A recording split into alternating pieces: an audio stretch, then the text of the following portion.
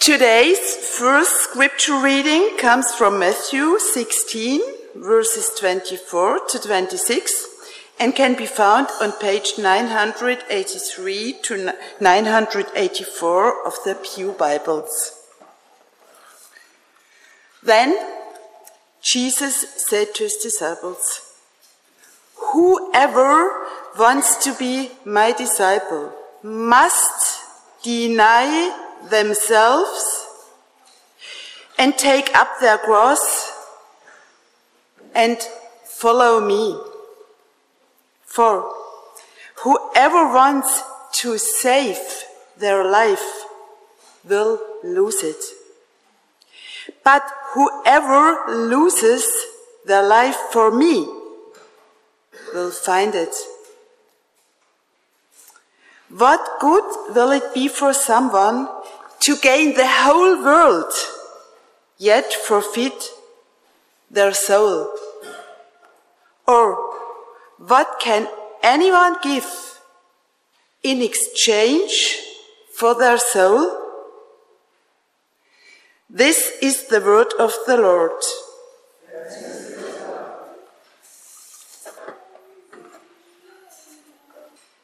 Today's second scripture reading comes from Philippians 3, verses 1 to 11, and can be found on page 1180 of the Pew Bibles. "Further, my brothers and sisters, rejoice in the Lord. It is no trouble for me to write the same things to you again, and it is a safeguard for you.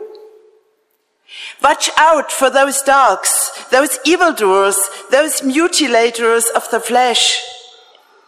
For it is we who are the circumcision, we who serve God by his Spirit, who boast in Christ Jesus, and who put no confidence in the flesh.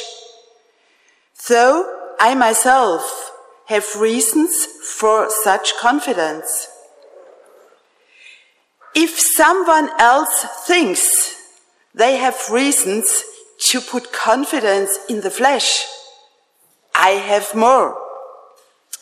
Circumcised on the 8th day, of the people of Israel, of the tribe of Benjamin, a Hebrew of Hebrews, in regard of the law, a Pharisee. As for zeal, persecuting the church. As for righteousness based on the law, faultless. But whatever were gains to me, I now consider loss for the sake of Christ.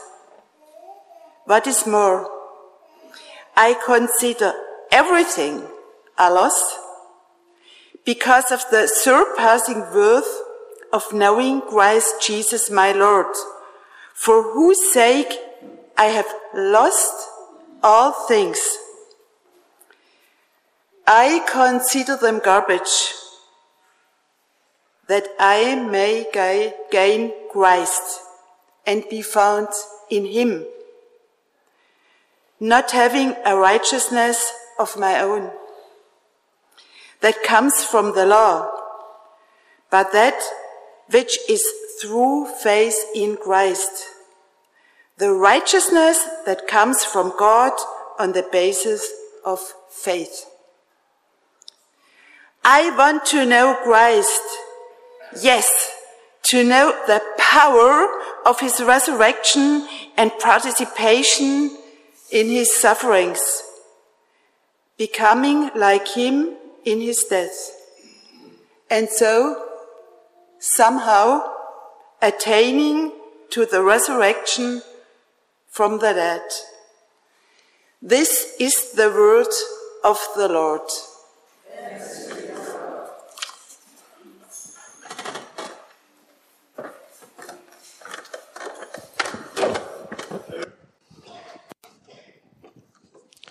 All right. Hey, everyone. We will continue today with our fourth piece of our series on Philippians. And we'll start off again with a quick review of everything we've been going over in the past few weeks. So just some context, Paul again is in prison, writing to the church in Philippi. At the beginning of the letter, we see the transformed worldview that Paul has, that he sees success is living for Christ alone. We learned about living as citizens of heaven and about the loving community that the church should be. Last week, we talked about working out our salvation with fear and trembling, and that God gives us the desire and the strength we need to live for him. We talked about how our God is at the same time perfectly loving, gracious, and just, and how the more we know about God, the more beautiful that we understand and that we realize that he is. This week, we're going to continue from the beginning of chapter 3. For the sake of time, we had to skim over a chunk of chapter 2, but I'll give a quick overview of the end of chapter 2. After talking some more about what living for God looks like practically, Paul then goes on to talk about Timothy and Epaphroditus. He says he hopes to send Timothy to the Philippian church soon, and he hopes that he himself will also be able to come and visit soon. He also tells them that he is sending Epaphroditus back to them, who takes this letter with him to the Philippian church. Epaphroditus was sent by the Philippian church to come and help take care of Paul's needs while he was in prison. And so this is what brings us up to chapter 3. Let's pray together as we start. Lord, please speak to us through your words. Please speak to our minds and our hearts. Please soften our hearts to receive each and every word that you have for us today, God. In your name, Jesus, amen. So we will start with chapter 3, verses 1 through 3, which I'll read again. Further, my brothers and sisters, rejoice in the Lord. It is no trouble for me to write the same things to you again, and it is a safeguard for you. Watch out for those dogs, those evildoers, those mutilators of the flesh. For it is we who are the circumcision, we who serve God by his Spirit, who boast in Christ Jesus, and who put no confidence in the flesh. Firstly, Paul is encouraging the Philippians to rejoice in the Lord. Now, this has come up over and over again in Philippians, so we're just going to take a minute to talk about it. Paul says the words joy or rejoice 16 times in the little short letter of Philippians. And when you read God's words through Paul in his other letters, he basically cannot stop talking about joy and rejoicing. Here in this verse, Paul is rejoicing in what Jesus has done for us. He says, rejoice in the Lord. Earlier in the passage, if we look back to a few weeks ago, he recited a hymn about the good news of Jesus. Jesus becoming a man, dying on the cross, taking upon himself the punishment that we all deserve. Paul is rejoicing about what our God is, who our God is, and what our God has done for us. He is rejoicing that no matter what the circumstances are, God loves us, and he is with us as well. In other places in Philippians, Paul is rejoicing about the Philippian church, the community that God has made them into, and the loving care that they have shown him through Epaphroditus. Paul is in prison during this, a prison system where basically nothing is provided for you. Often you only survive if your family and your friends come and bring you food and water. And so while he is there in this treacherous prison, Paul is both rejoicing in God and rejoicing about his fellow believers of Christ. If God's words hold any weight for us as a church at IPC, then we need to pay attention to these calls to joy. We need to strive to be joyful people. If Paul is this joyful in prison, then we need to check our own hearts as we go about our days. Every situation we're in, we need to ask ourselves, am I being joyful in God right now? When looking at Scripture, it doesn't really seem that having joy in the Lord is an optional part of our lives. It seems like it's a necessity.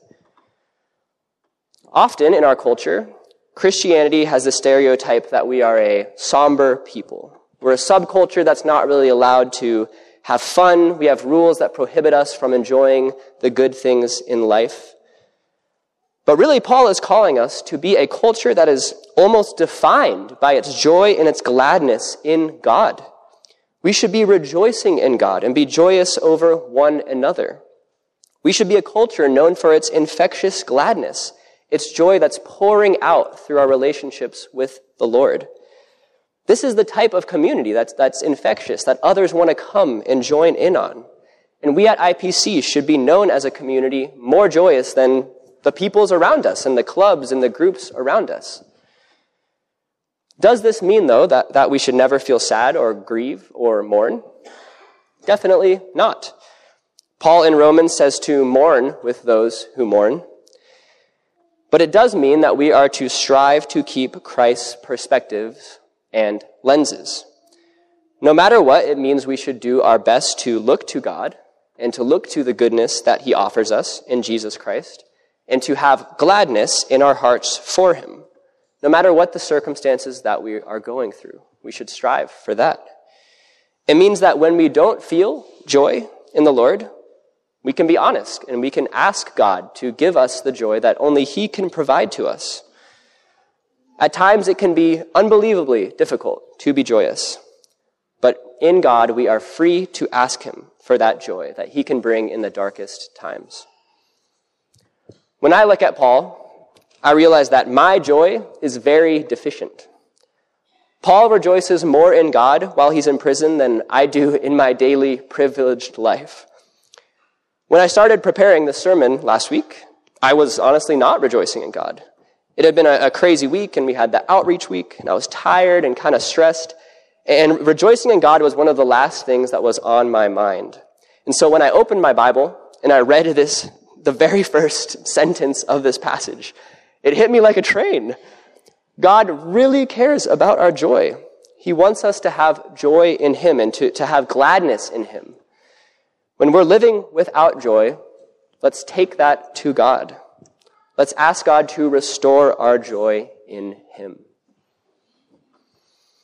Now we'll continue on from here. I'll read the verses again. It is no trouble for me to write the same things to you again, and it is a safeguard for you. Watch out for those dogs, those evildoers, those mutilators of the flesh.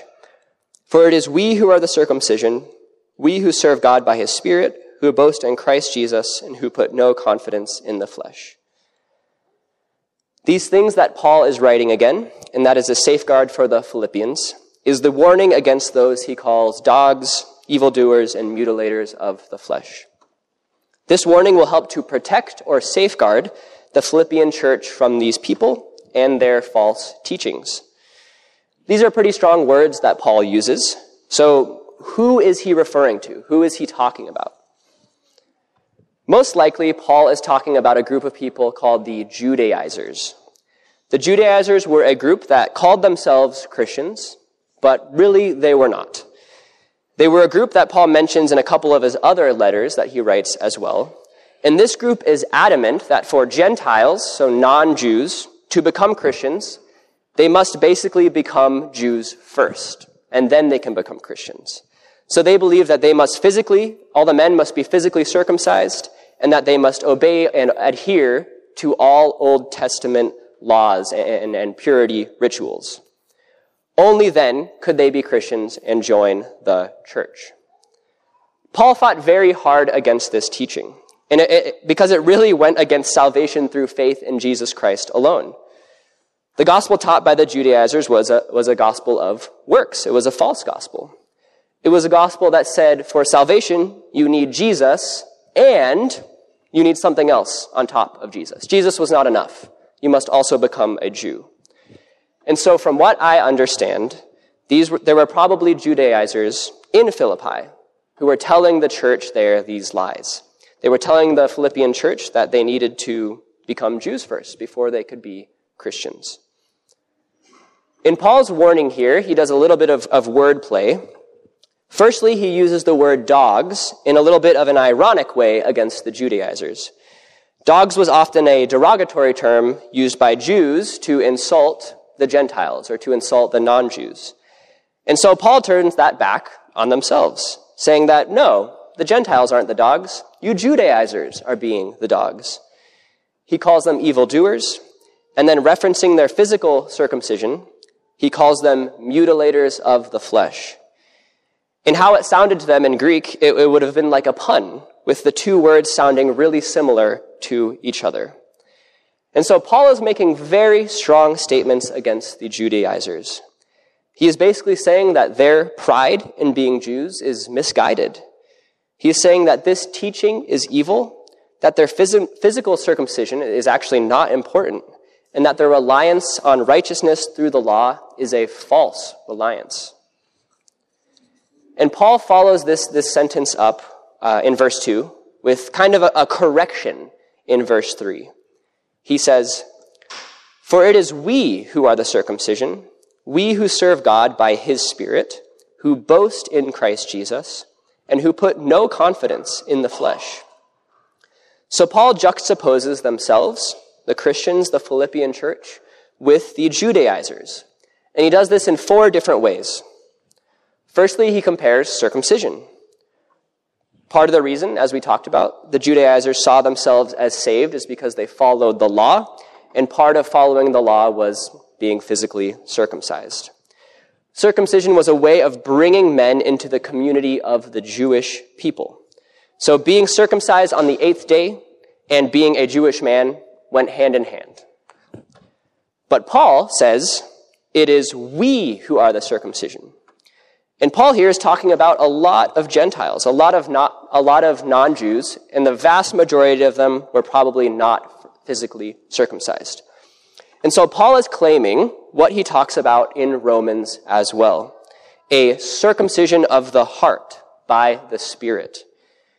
Being a part of the community of believers, being a Christian, is not something that's done by human hands and human works.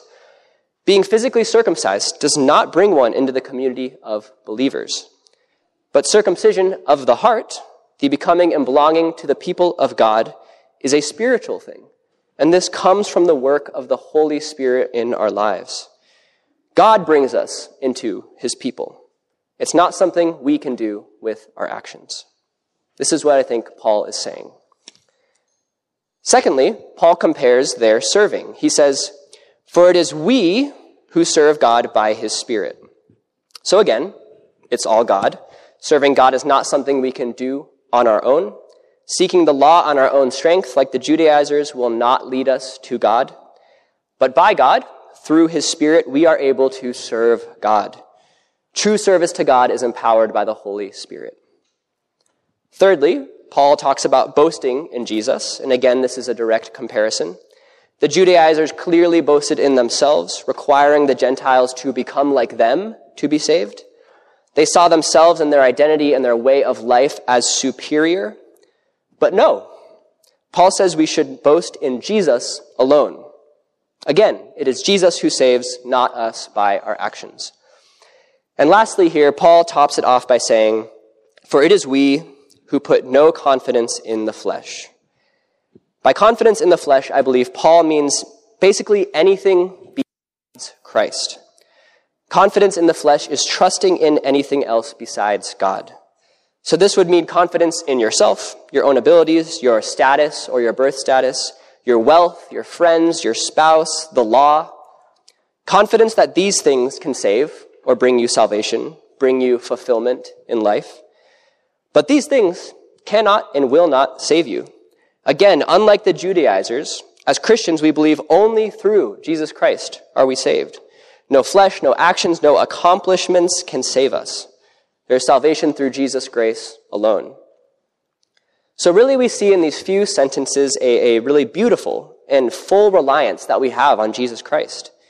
We can't rely on our flesh or our circumcision or our own ability.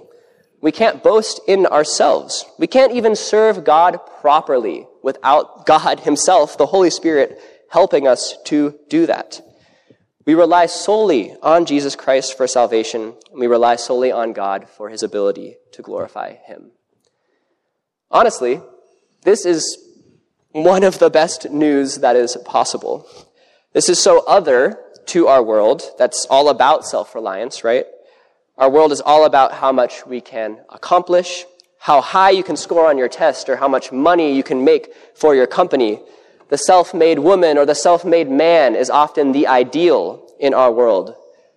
But as Christians, we don't have to pretend like this. We don't have to pretend that we have everything together.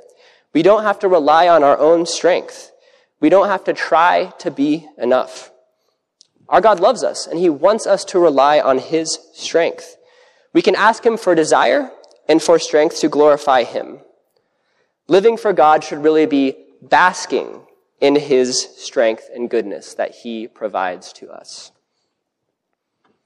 We'll now continue on in the passage with verses 4 through 7, if you want to follow along.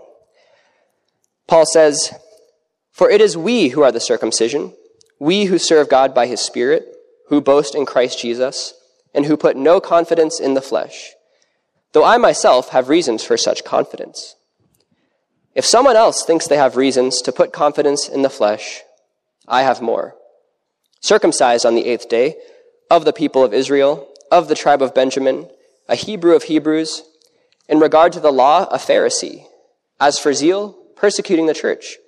As for righteousness based on the law, faultless. But whatever were gains to me, I now consider loss for the sake of Christ." Paul follows with these verses as a way to try and prevent anyone from boasting in their flesh, from thinking that they can save themselves. Most of what he says are things that the Judaizers may have been proud of. Circumcision, being a Jew descended from Jacob, a devoted and successful follower of the law according to the Pharisees, persecuting the Christian church.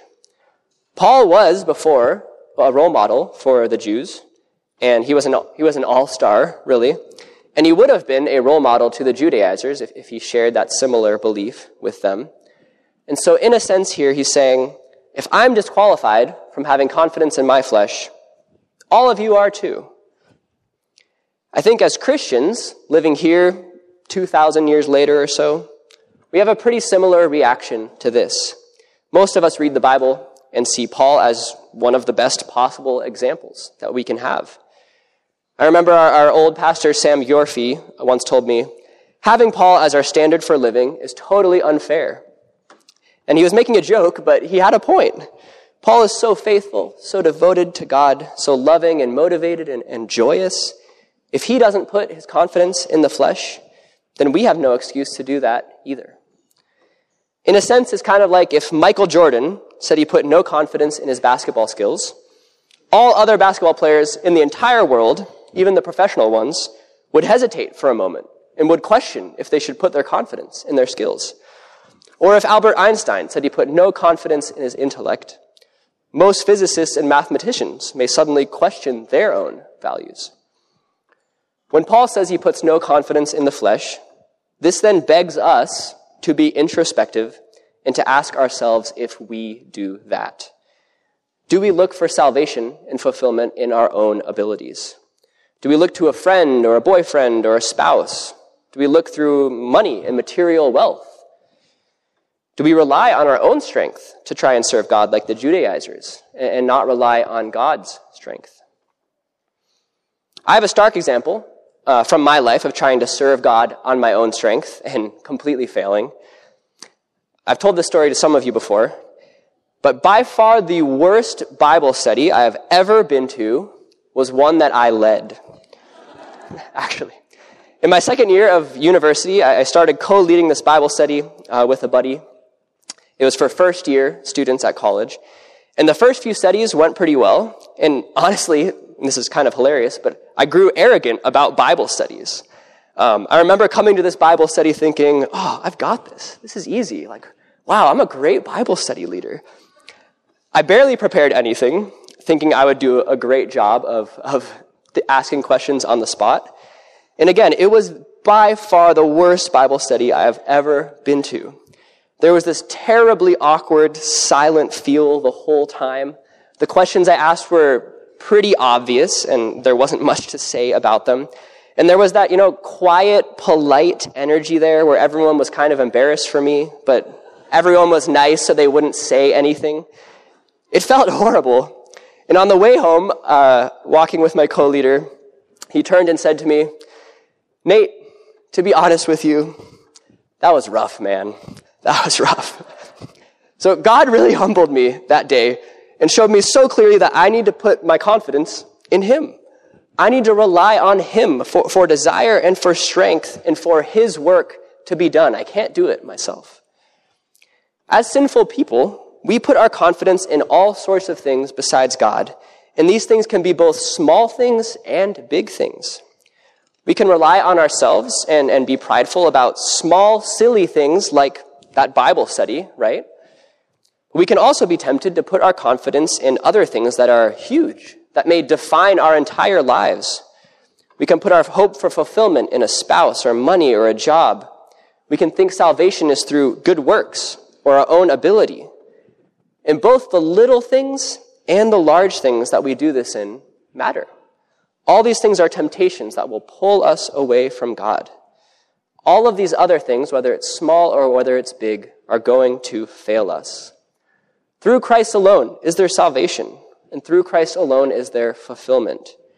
True joy, like Paul talks about, is to be had in Jesus alone. And with Jesus at the head of our lives, with our confidence fully in Jesus, all these other good things that God puts in our lives will be able to be properly enjoyed. God has given us so many good things, and these things are to be enjoyed, but only with Christ as the first and foremost thing that we have joy in. All right, we're moving towards the end, and we'll move to verses 7 through 9. "But whatever were gains to me, I now consider loss for the sake of Christ. What is more, I consider everything a loss, because of the surpassing worth of knowing Christ Jesus my Lord, for whose sake I have lost all things. I consider them garbage, that I may gain Christ and be found in him, not having a righteousness of my own that comes from the law, but that which is through faith in Christ, the righteousness that comes from God on the basis of faith." Everything Paul listed, all of his self-righteousness, every earthly thing that he had put his hope in, he considers loss for the sake of Jesus Christ. When he put his hope in these earthly things, they dragged him away from God. His confidence in the flesh did not lead him towards God. Further, Paul says he considers everything a loss because of the surpassing worth of knowing Christ Jesus my Lord, for whose sake he has lost all things. Christ and knowing him is infinitely more important than everything else. In comparison to Christ, everything else is a loss. Paul says he has lost all things for Christ. But this is really not a loss, as he says. This is a great gain. Matthew Henry paraphrases this in a great way. He says, as if speaking for Paul, "I should have reckoned myself an unspeakable loser if, to gain these things, I had lost Jesus Christ." Now, Paul, in typical fashion, takes this even further, saying, "I consider them garbage, that I may gain Christ and be found in him." And the word for garbage here is a very strong word. It's the word for dung or for poop. Actually, that's what he says. It says, compared to gaining Christ and being found in him, everything else in the world is dung. Everything else deserves to be thrown out of town or flushed down the toilet. Paul cannot emphasize enough how much more valuable and important knowing Christ is than everything else in life. Moving on, I'll read those verses again. "I consider them garbage, that I may gain Christ and be found in him, not having a righteousness of my own that comes from the law, but that which is through faith in Christ, the righteousness that comes from God on the basis of faith." Paul sacrifices everything, counts everything as a loss, so that he can gain and be found in Christ, so that he can have a relationship with God and be a child of God. And putting our confidence in God is the opposite of putting our confidence in the flesh. As Paul says, not having a righteousness of my own that comes from the law, but that which is through faith in Christ, the righteousness that comes from God on the basis of faith. Like we've talked about, confidence in the flesh is death, and nothing else in life will fulfill us or bring us salvation. But as Christians, our righteousness comes from God through faith. As Christians, the righteousness of Jesus has been imputed or has been given to us. Jesus is perfect, and when he died on the cross, he took the wrath of God that we deserve upon him. And in having true faith in Christ, truly knowing and loving God, we have the righteousness of Christ given to us. We are justified. Our sins are forgiven, and we're clean before God. We're no longer condemned. This is the only way to be saved, the only way to be clean. We can't work for our justification. No one else can give us justification. Nothing else can. Only Christ. He is our only hope. Now, coming to our last verses from Paul today, we'll read verses 10 and 11. I want to know Christ, yes, to know the power of his resurrection and participation in his sufferings, becoming like him in his death, and so, somehow, attaining to the resurrection from the dead. Paul's one goal, his one desire is to know Jesus, to have a relationship with him, to know him deeply, and to live as Christ lived, even if that means suffering and dying for Christ in the end. And in knowing Christ and seeking him above all else, Paul knows that in the resurrection, when Christ returns, he will be in Jesus' presence forever. Paul's got his priorities straight. I think that's something we learned from this passage. His sole goal is to know Jesus and to live a life that comes out of this relationship. Everything else he used to live for, he has now realized is worthless compared to Christ. We'll now end today with a few words from Jesus in the book of Matthew that Ingrid read earlier. Jesus says, "Whoever wants to be my disciple must deny themselves and take up their cross and follow me. For whoever wants to save their life will lose it, but whoever loses their life for me will find it. What good will it be for someone to gain the whole world, yet forfeit their soul?" As we go this week, let's meditate on these words of Jesus. Everything else is rubbish in comparison with knowing Jesus Christ. Living for ourselves and trying to find fulfillment in earthly things, it's going to lead us to death. In gaining the world, we will lose our lives, as Jesus says. But living for Christ and losing our lives for Christ, only there does true life lie. What good will it be for someone to gain the whole world, yet forfeit their soul? Let's pray together.